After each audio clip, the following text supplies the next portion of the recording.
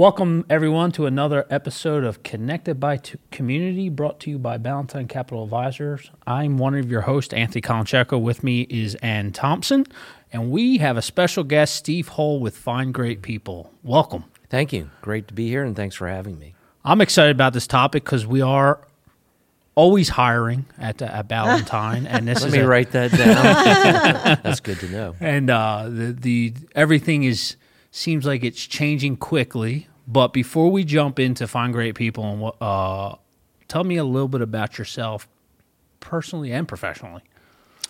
Okay. Well, my family moved to Greenville when I was 7, so that was back in 1974. So I've been in Greenville for about 50 years. Back when Greenville was not cool and nobody knew anything about it, and had all of my education at Bob Jones from second grade through college. Wow. Met my wife in high school there, married her, and so we've been married for 32 years. No kids, 2 dogs, and have been at the same company really since college, so that's 34 years. Wow. So that's a little bit about. You don't see that anymore. No, you don't see it, and it's sad because our current younger generation thinks they have to keep moving, and I would say that companies are also hungry for people who know how to overcome adversity and stick through it and come out on the other side. So I can say that I've lived through that, and I'm grateful that I can say I've been at one company my whole career. Now, how long has Find Great People been in business? So we've been around for 40 years. We just started our 41st year, and it was established here in Greenville.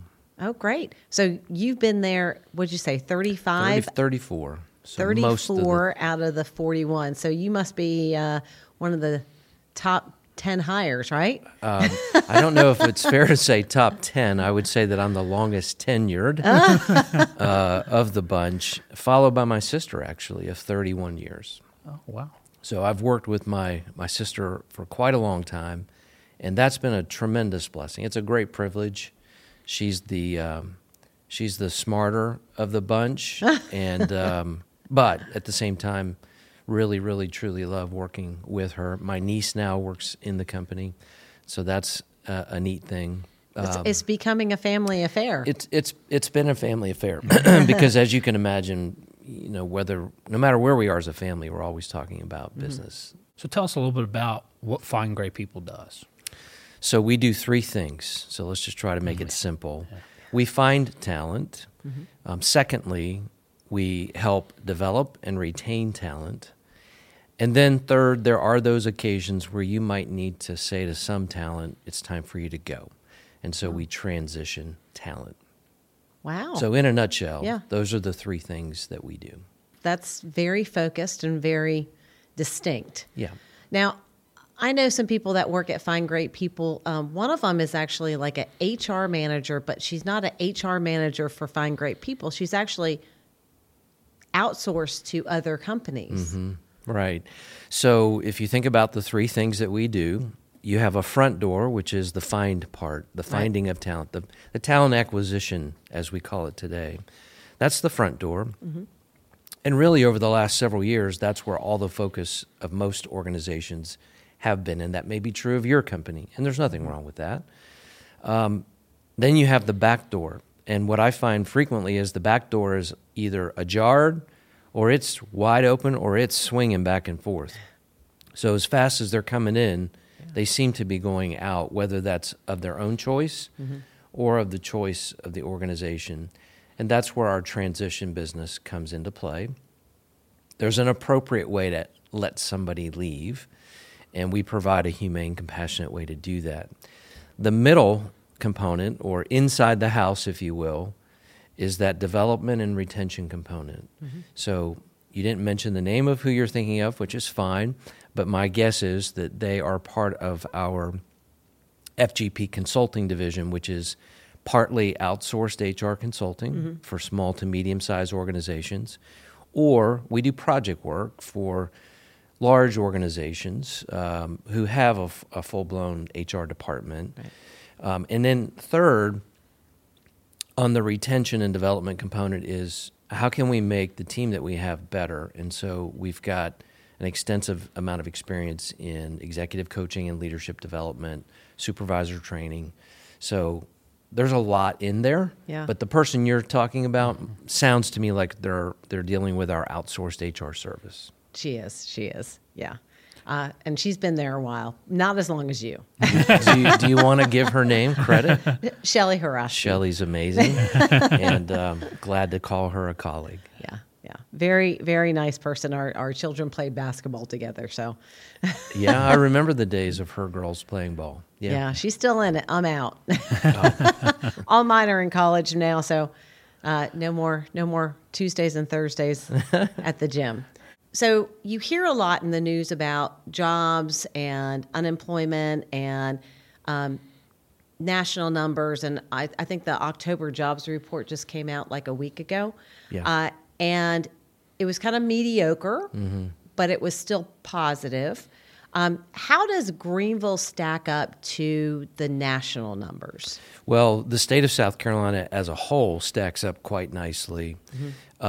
The downside is that they lag behind data a month or two beyond. So those jobs reports came out Friday, and South Carolina really won't get us information for another month or so, and so that's a bit frustrating because it's a little bit too late. That being said, Greenville in particular, the last I looked at this, which would have been about a month ago, Greenville in particular was somewhere around 2.8% unemployment. Wow. Spartanburg is going to be in the same vein. Charleston is going to be in that same vein. Columbia, really not much different than that. So that's amazing. As a state, we have been under 3% this whole year and really for the last year or two. So I would just say South Carolina is doing fine. The last time I looked, there were about 79,000 or 80,000 unemployed, at least knowingly unemployed, where they have data in the state. And we have a population of about 5.1, 5.2 million. So that is tight. That is really tight. Yeah. In Spartanburg County, you could conceivably only have about 5,000 unemployed individuals in the whole county. So we're talking a really tight labor market, even though, to your point, Friday's numbers were below expectation. Right. I just read an article this morning about Friday, and they were actually trying to cast a silver lining in that things may be turning in a positive direction, or at least let's just say the need for talent is still high, the supply is still low, and really that's probably not going to change for several years. Okay, that's interesting. How do you, where do you see that changing? Do you see AI impacting that at all? So the key word of like the last, I feel like 6 months is AI. So. Yeah. So the two letters AI. Yeah. They have me on pause, right? I'm not all in, let's go, as it pertains to the industry that I sit in. And the reason for that is because we really don't know what to do with it, other than people are experimenting. And so there is value in people who want to sort of be on that bleeding edge. I was on a global call 2 weeks ago with some partners that we are a part of. Our firm is the only U.S. partner for an organization called the International Executive Search Federation. So there are 26 member country partners that are search firms, and we do cross-border referral work with each other. And we were just in Singapore about a month ago, and the subject of what do we do with AI was a hot topic. And so we've started a task force, and we're just trying to figure out, get our hands around, well, what are all the possible ways that this could be used, and what are all the tools? Some are free, some are not.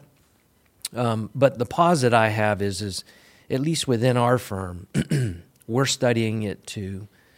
And if we're not careful, we may be actually promoting information that's not accurate about an individual, or believing something that's not accurate about an individual without doing the vetting. So since our product is people, so to speak, I personally feel like we need to be very careful. Right. Because our company stands for values and integrity. And if we just embrace it full on, I think we're going to be asking for some not so pleasant outcomes. I feel like that's the environment that everybody's kind of like, ooh, let's hold on, let's reevaluate this and look at this in more detail. Let's look at pandemic for a second. So you've been in this industry a long time. You've seen a lot of different things. I hear a lot of comments from news and from individuals about the direction of work from home versus go back to an office. So where do we stand right now with that? How has the pandemic changed things, and what will stay permanent change and what won't? What are you seeing out there?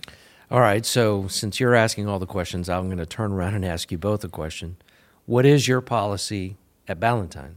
Are you all in? Are you hybrid? Or are you 100% remote? All in. Yeah, so due to our industry, we're people, right? So we have clients that stop by, right? So we are all in.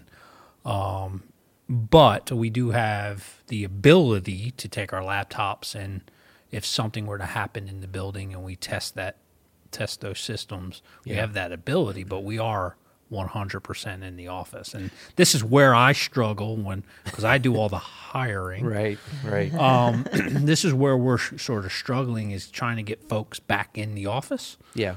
They say they want to be back in the office until you get to the final stages of, well, I really want a hybrid role. Yeah, right. So 2020, you went hybrid, right? I mean, you went 100% remote. Am I correct? Mostly? Sure. Okay. For government and tax purposes, the answer is yes. I see what's going on here. Even I found a way to get a haircut during the lockdown, right? Yeah. But it was backdoor entrance only, right? So this is statistically what's going on out there. Recently, there was a study done, and I was surprised. 60% of all U.S. workers are 5 days in. Okay. But that doesn't seem like a lot. I mean, that's a lot compared to 40%, but... So 60% all in 5 days, 28% hybrid, 12% 100% remote. That did not feel like the 100% remote wave that from the candidate world we've been sort of hearing. Okay. Right? So in the last 6 to 12 months, these things are changing. And it does really come down to types of functions. So if you're in the information technology space, I think you can still say, no, I'm not coming in. And companies have a harder time mandating that you do. We were doing a search in Texas not too long ago for a controller for just a 12-person company, right? And the CEO, who was new but didn't live locally, wanted that controller to be in 5 days a week.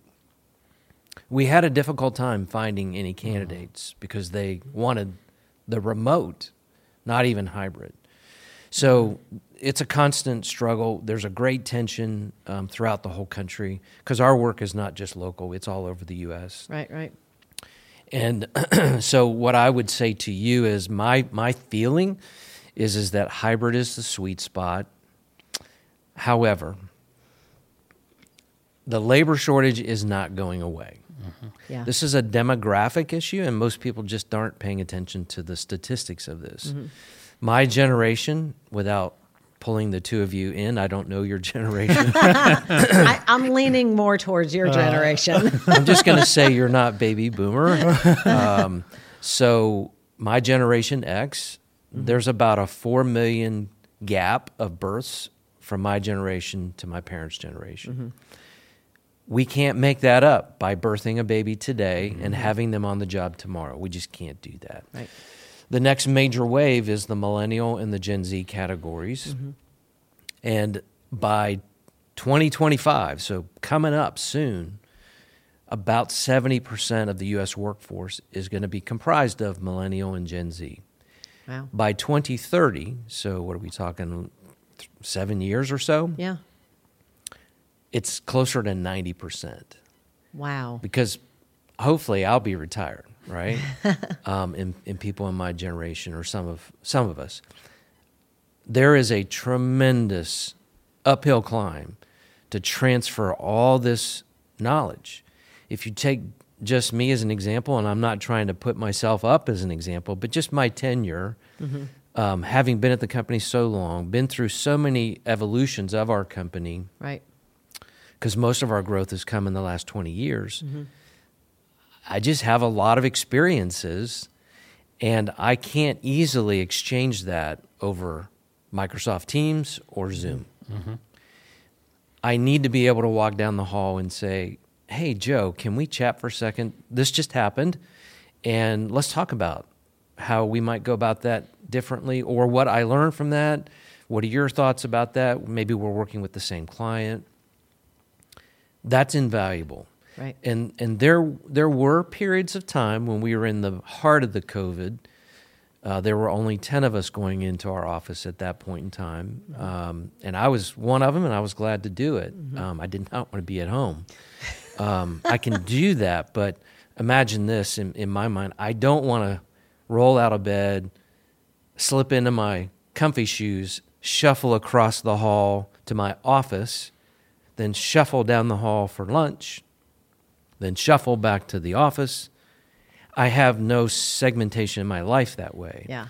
Granted, I do get the opportunities to be around family and do some things otherwise, but after a while, that to me is monotonous and boring, and I don't want that. I need people. I want to be around people. Yeah. It was killing my husband. Well, I didn't hear from your husband, so I'll just take your word for that. Oh my gosh. He was a bear to deal with during COVID. We need him out of the house on many occasions. Well, so during that phase of life, most of our 100 or so teammates were remote, and you couldn't just send them a quick IM and say, hey, can we hop on a virtual call? That was much more challenging. And so the timeliness of passing along information, it's almost like I had to schedule a call. So that's where companies are really struggling, is how do we hand off this management leadership transfer of knowledge to a younger group of folks who just haven't been exposed to as much, because they are very quickly going to be in these seats.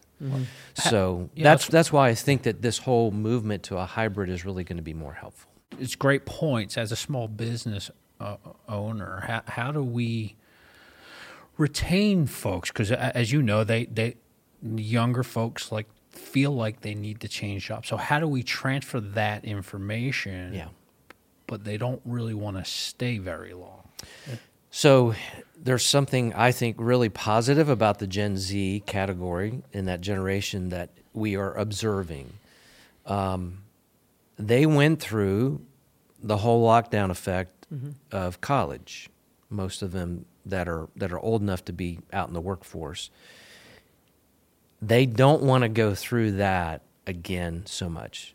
An example of this in our company, on Tuesdays and Thursdays, we hire a wellness coach to come in, and it's either the parking lot or one of our large conference rooms, and there's usually anywhere from 6 to a dozen or 15 or so people from our team, and they're all mostly younger, and they go do the hour of exercise together. One day I was leaving the parking lot about 5 o'clock, because this starts at 4, and as I'm heading to the car, I hear from the crowd in the parking lot. I'm referred to as Uncle Steve a lot because we have a lot of young talent in the team. And so it's, Uncle Steve, come over and work out with us. And I said, no, I'm good. I was going to the gym to work out by myself. They wanted to work out in community. Oh. So what we're observing about that Gen Z crowd is that They do like the idea of some flexibility, but they don't really want, as a whole, they don't generally really want to just be by themselves in work. They are very concerned about mental wellness. No surprise.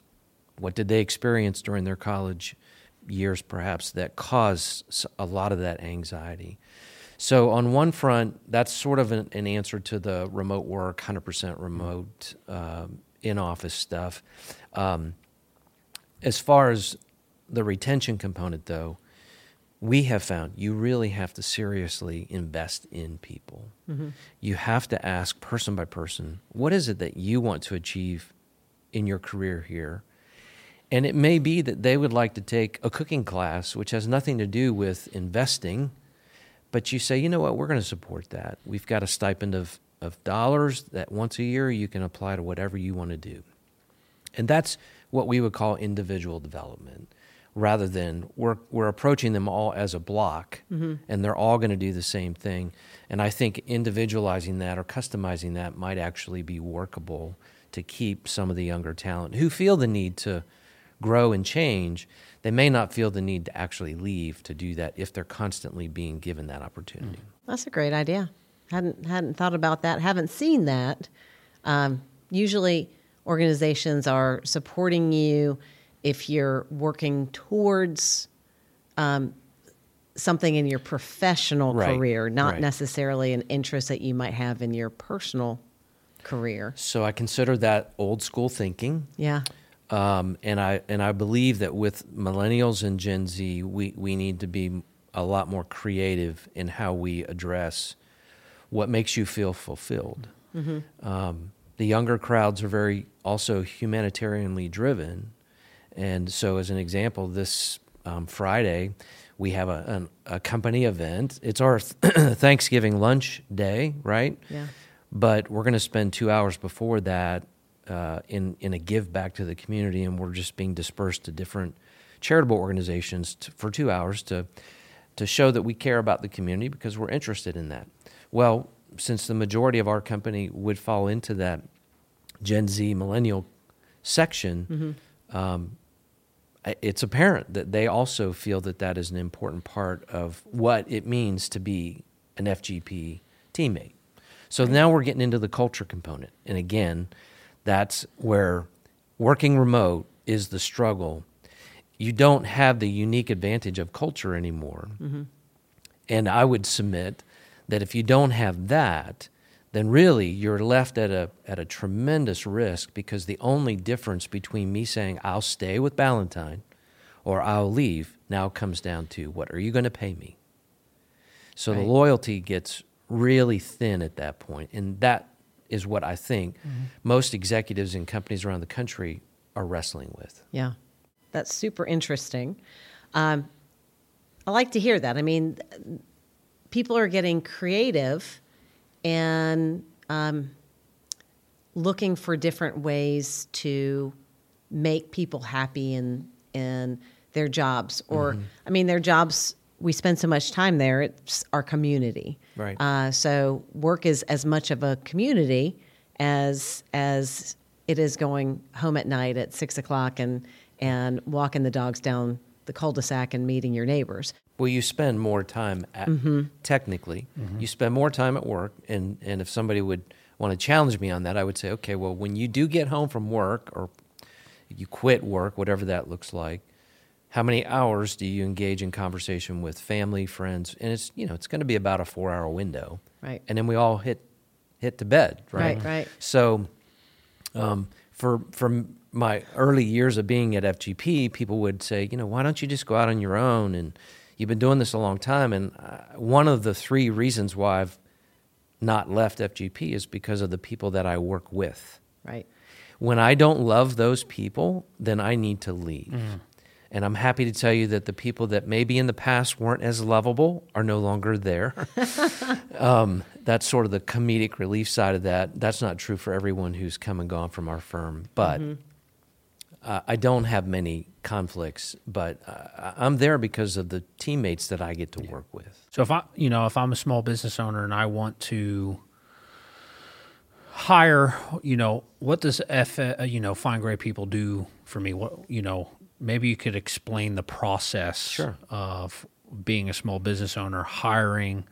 What do you do? Do you help with figuring out a package with, maybe we're hiring younger generation and we're old school thinking and we need to fine tune some of the offers and stuff like that. Does Find Great People help with that? We do. So it doesn't require a conversation with Shelley Horosky necessarily. Yeah. Now, if she is your outsourced HR leader, then guess what? She's the first person that I would run to, and she's already going to be making suggestions anyway. But I was on a conversation with a South Carolina-based company yesterday about some new hires that they are desperate for. In other words, they have more work than they have talent to handle it, and it's just not getting any easier.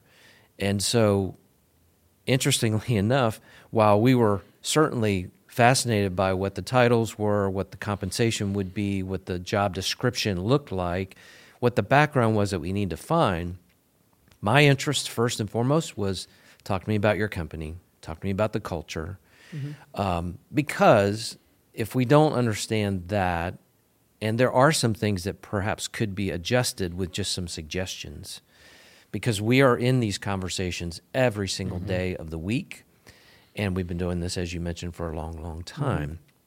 We have over 600 client organizations that we work with around the country. We have put people in 46 states and 14 countries in our 40-year history. We have worked with one-man or one-woman startups to Fortune 50 at Walmart corporate headquarters and everything in between. And so I'd like to think we have some thought on how to do this and how to go about it. And really, Anthony, in recent years, the whole compensation component has been one of the bigger nuts to tackle because of wage inflation. Some of it appropriate and some of it, as you are grinning at me, a little bit inappropriate. But we need to explore the makeup of your organization and how you're set up, how you're structured in those conversations, as opposed to, well, just send me the job description and we'll get you 5 candidates. Well, first of all, we don't say we'll get you 5 anymore because that's hard. But if we're doing our jobs appropriately, we're trying to understand what problem are you trying to solve. Let's start with that. And then why would somebody want to come work for you? And through that discovery process, it's possible that we'll hear some things about how you're currently set up or how you're conducting life that we would say, for this role, we might just ask, have you thought about this or would you change that? Would you be open and receptive? Why? Because we know the candidate market is going to be looking for that. And it could be everything from benefits, certainly to the remote or hybrid or all-in component, certainly compensation. But it might also be about what are my career opportunities? If I get in there, how long will it take for me to grow? So lots of different ways to address that, and yes, we do take care of that. Awesome. So I have 2 college kids. One is Good for you. senior. What advice would you give them coming out of college? Okay. So 2 weeks ago, I was speaking on a Friday night on a college campus with a small group, about 15 to 20 students that are specific to HR. They're business majors and they've got an HR concentration. Right. I was really impressed. So that was a Friday night. On Sunday morning, I get a LinkedIn message from one of those youngsters who's attended. And his question was, can we meet and talk about my future career path and plan? Right. Only to find out he's a freshman. He's a first semester freshman, which really took me back, and I was so impressed by that. And for 30 minutes on our conversation, it became evident to me the first thing he needed to do was go to LinkedIn and work on that because he had only one connection, which was one of the other panelists from that night. Yeah. So depending on the circumstances, some of them just don't appreciate or understand how valuable a tool like LinkedIn is. It is the only tool for almost all of us in business, and it's how you get discovered. In our business, we find talent through that keyword searching. So if your LinkedIn profile is slim, you're making this really hard for you to be discovered. Right. Certainly with your child's situation, I'd be wanting to know, okay, well, what's your major and what do you think you want to do? And really from there, I'm interested in how are you going about building your network, because that's really going to make the difference. Right. Yes, there are more jobs than there are people. There's something like, as of recently, 9.5 million jobs open, and about half of that unemployed. So in statistical theory, there's plenty of work. Right. But people are frustrated by not hearing back when they apply. Mm-hmm. I've heard that from her with internships, summer internships, for sure. that she'll apply, and very few actually get back with her. Right. So an internship was going to be on the to-do list, right, that I was going to mention. I got an email from a friend the other week about his son who is also graduating and needs to get an internship. And, hey, does FGP do interns? And the answer is, of course, we do. So it's on every college to-do list and most parents. But I shared with them a book that really changed really my life in terms of my career about 15 years ago. It's called Never Eat Alone. It's just a great title, but it's a book on networking by a gentleman who was struggling. I think in that case it was more about he was trying to make sales and meet quota, and it wasn't going well. This is my recollection from the book. But it captivated me for a week at the beach where I read cover to cover, which is not my routine, and it just made so much sense. His whole objective is to become a super connector for others. And so that's what I set out to do 15 years ago. And not only have others benefited from my doing that, but I've benefited and my firm has benefited. So that's one thing that I would be saying to any student. How many people do you know? If you don't have a network to work with, well, then you're stuck with the application process. Mm-hmm. And so far better for, in this case, my friend, for me to go to our team and say, are we hiring an intern this year, and sort of sponsor him in. That's vastly different than the voluminous amounts of inquiries that are coming through email or applications just on the internship level. Right. But the same is true on the job level. Yeah. Well, thank you. And these, I call them kids. They're not kids anymore. No. Young adults. They're young adults. And they're very good at social media. Mm-hmm. But when it comes to doing social media on kind of a professional scale, they're not very good at doing it. You have to think differently when you're doing a professional social media post than you do when you're doing it for yourself, college fun. Right. And they don't believe me when I say, that stuff that you're posting is probably inappropriate, and there's people that are going to look to hire you, that are going to look on your social media posts, not necessarily LinkedIn, but your Facebook, your Instagram, your Snap. So be careful what you post. Absolutely. You have to lock things down. Mm-hmm. I can imagine, Anthony, in your case, again, not knowing the station of life that you're in, but if someone's coming right out of college, I think we have, for too long, been comfortable with the idea that all of us who are veterans, we are the ones who need to adjust.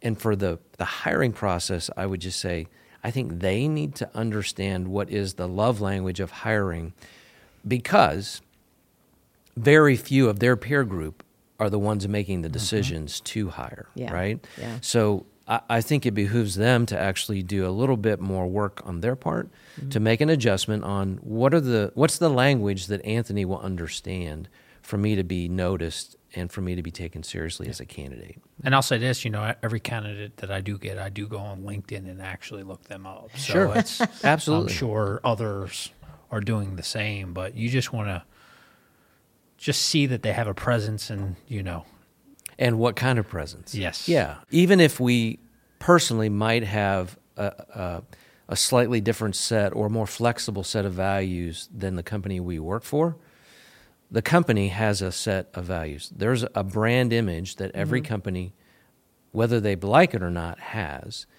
And so you have to appreciate and understand what that is. Doesn't mean you have to wholly embrace or identify, except for when you're working, and be mindful of that. And so that means that all my social media needs to somehow reflect some of that identity with the company that I work for. Right. When you're in high school and college, you're just not thinking about that. And we've all made decisions that we regret, but we're about to be in the workforce, and we really need to take that seriously. Right, right. So we have kind of like a key question we like to ask everybody. What is something that makes you tick? What are you passionate about? There are things, multiple things, right, that in my case, that bring me enjoyment. I really enjoy golf, so that's an exercise activity that I'm really passionate about and have been for many, many years. Family is important. All my wife's family lives here, so lots of connectedness as a result of that. Work, strangely enough, work is really, really important to me and has been for 34 years. And so it really doesn't matter where I am or what I'm doing at what time of night or morning, because my international partners, they're already hours ahead of me. Right. So I'm getting messages from them when we're communicating at 3 and 4 and 5 and 6 in the morning. And so as long as I'm upright in some form or fashion, just my own personal approach to life is you deserve a response as quickly as possible, no matter who it is, even if it's to say no thank you. So that's a major component of what makes me tick and passion.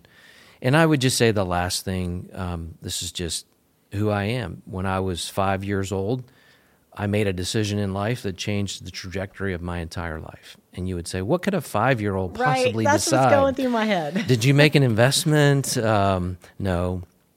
But I heard the gospel as a kid, and it made sense to me. And so as a 5-year-old, that changed who I was going to be from that point forward. And so to this day, consequently, that's the lens that I look through life. Okay. So all my relationships are going to be influenced by that.